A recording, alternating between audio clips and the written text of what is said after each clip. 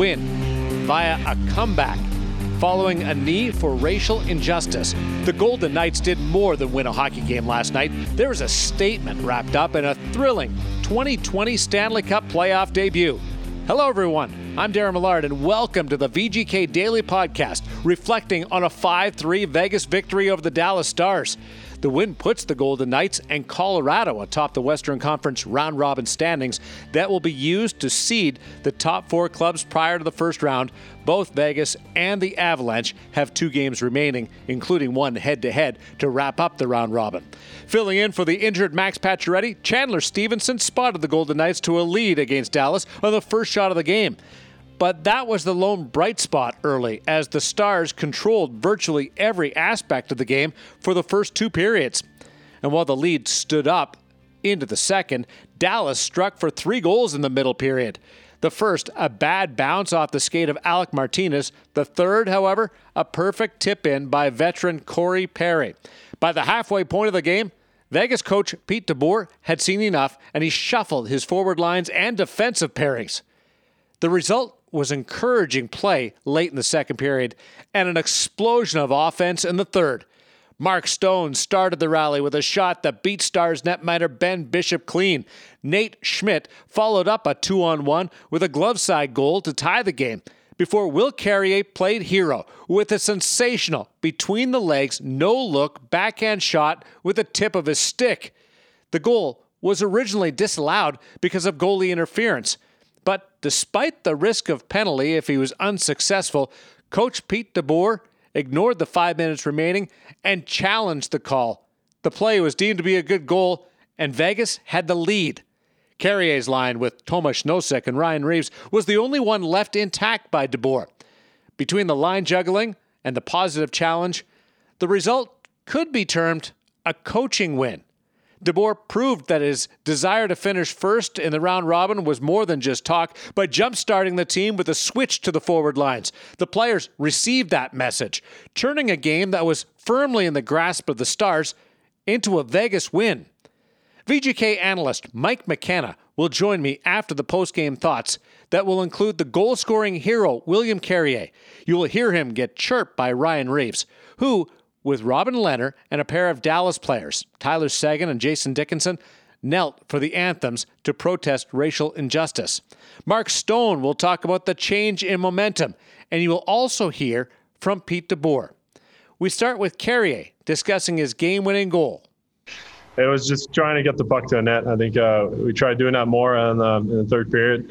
They got a good goal down there, so we're just trying to get there, and obviously whatever way it takes to get it there.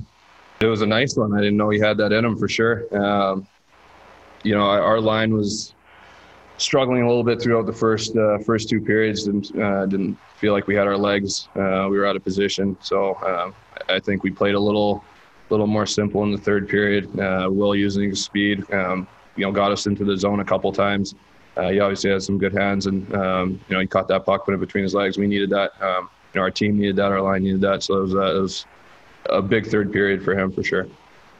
I owed it to our team to challenge that, and if we didn't get it, I was very confident we would have killed the penalty. We just had that momentum, and I think it was important to show that belief in the group. At the same time, I felt strongly that it was a good challenge. I thought Will did everything in his power to try and avoid contact. I didn't believe he went through the crease at all. So a little bit of both. We were flat.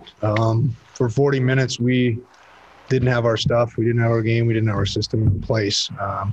We just didn't play well. So shake it up a bit. Going to give us a kick in the butt and got a little bit complacent there. We had been playing some great hockey before the pause. And I think we just got a little bit too relaxed. So when you can kind of get that little jolt of energy, change things up, get a new look. We found our game in the third. That was good. Almost picture perfect for us. A lot of us discussed after the game. All we saw was white the first two periods. We weren't moving our feet. We weren't playing with that quickness that we're used to playing, and that's not just skating fast. It's moving the puck well, putting pucks behind their D. kind of being connected with, the 3 forwards and 2D, forcing them to make mistakes. And that's what we did. And it caused a turnover on the second goal. Third goal, we forced them to make a mistake 2-on-1. And then, the fourth goal is just hard work, get to the net and find a loose puck and a good skilled play. So you look at the last 20 minutes, I think we're on our toes, we're playing the right way, and we're executing.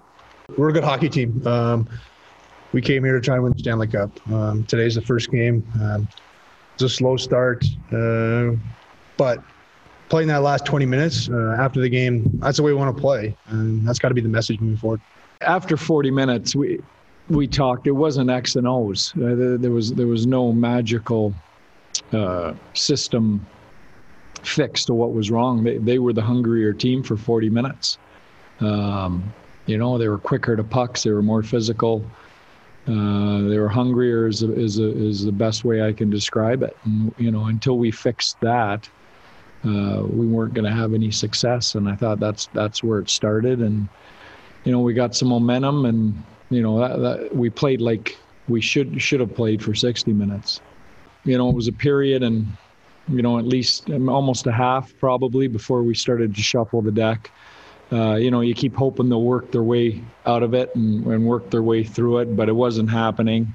And, a coach only has so many tools in those situations to use, and that's obviously one of them. I knew it was a team-wide problem because we really didn't have anybody that was very good in the first 40 minutes other than, I thought Nick Cousins was probably our best forward. And I thought Robin Leonard was real solid. So, it was an easy decision, and it didn't work immediately in the second period. We didn't get a lot of results from it, but I thought in the third we were real good. As promised, here's Mike McKenna. In some cases, like a big comeback, the team that rallies will look at it and go, we got away with one there. For the Golden Knights last night, I think they'll evaluate it and say, we played our best hockey and we were able to empower our game on the Dallas Stars. Yeah, I totally agree with you. They'll look back and they'll realize that there's things they could have done better. They could have exited zone better. They could have managed the puck better. But really, when push came to shove by the third period, they took over. They played Golden Knights hockey the whole third. And they put 5 goals up on a Dallas Stars team that had only lost 1 game in regulation when leading after 2 periods. That's a phenomenal statistic. And Dallas is the greatest team in the NHL this past season when it came to defense. They only allowed 2.5 goals against, which is the lowest in the league per game. And the Golden Knights put 5 of them in, and so they're going to look at that and say, hey, we managed to score on a team that plays defensive, and we came back to our game. Even though we didn't have it at first, we knew that we could do it, and they're going to look at it at the end and just say, hey, we powered through it, we made it happen, and now we're inching closer to having a higher seed come the round of 16. So is there a lesson or a message in the coach saying we didn't struggle because of X's and O's and we weren't better because of X's and O's? It was simply putting in the work, moving your feet, just being more involved in the game. Well, I think in the heat of the moment, it's sending a message. And I think in post-game, you're learning a lesson. It does evolve over time what a coach is doing. Because when it's the heat of the moment and all of a sudden your lines are getting jumbled around, that's a wake-up call. Everybody looks down the bench and goes, oh, man, I'm playing with him now. Oh, okay, coach isn't happy with me. I better be better. And sure, there's a shock value to it at that point. It helps that the Golden Knights win the game. If things had gone south and they'd gotten blown out, I'm sure we'd be talking about it a little bit different. But when you look and you go back and you review games, that's when you see the lesson in it that, hey, if we play our game, we don't even have to do this. We can keep our lines, And so it can evolve over time, but certainly in the moment, it's a message for sure. Should also point out that Nick Cousins started the stay in Edmonton on the 4th line. Got moved up to the 3rd line because of the injury to Max Pacioretty, and finished the game against the Dallas Stars on the first line with Chandler Stevenson and Mark Stone. Oh, I heard a wild rumor he's going to take a couple shifts at D the next game.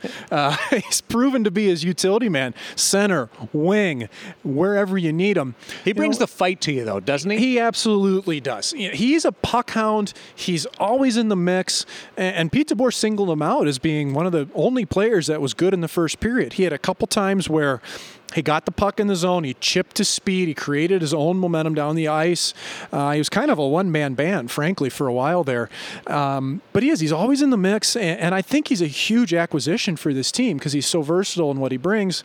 And Pete DeBoer said this week that when the team looked at the analytics, he fit on the first line. This wasn't just a patch job. If they need him to play there, he's someone that they trust can play on the left side with Karlsson and Stone. Would you go back to the lines that they started the game with for the contest against St. Louis, or would you stick with what ended up rallying them to victory against the Dallas Stars? I'd still revert. I like that original lineup that I agree with the coaching staff that I think that's probably the best mix, but it's got to work. And there's not a lot of leeway here. If it doesn't work 2 games in a row, especially in a round robin where they do have the benefit of being able to tinker a little bit, then I think you start to consider it. But I'd want to see 2 games worth of it not really being perfect before you start to mess with it. But I really, really like Chandler Stevenson playing alongside Karlsson and Stone. You saw it happen right off the bat in that first goal. They do have that chemistry. Stevenson scored 8 goals, now 9 with the Golden Knights, and 7 of those 9 have been when Stone is on the ice. There's value in that. But yeah, if it doesn't work 2 games in a row, why not switch it up? Back to work today on the practice and video side of things for the Vegas Golden Knights, and they actually have 2 days off before tangling with the St. Louis Blues. It'll be really, really interesting to see how those 2 teams come together. Vegas rallies in the third period, and St. Louis lost the game late in the third period in their opener against the Colorado Avalanche. A couple of days to preview things. We'll be back with everybody tomorrow on VGK Daily. Thanks for this, Mike. Welcome, anytime. Looking forward to it as the Golden Knights start off the 2020 Stanley Cup playoffs with a thrilling, impressive, and breathtaking victory over the Dallas Stars. 5-3 is the final. Your goal scorers, Will Carrier. What a beauty that was. Between the legs, back to the net, sliding it through with the tip of the stick. Chandler Stevenson, Mark Stone, Nate Schmidt, and Will Karlsson with the empty netter for putting it away for the Vegas Golden Knights, who start off with an impressive 2 points in the round robin.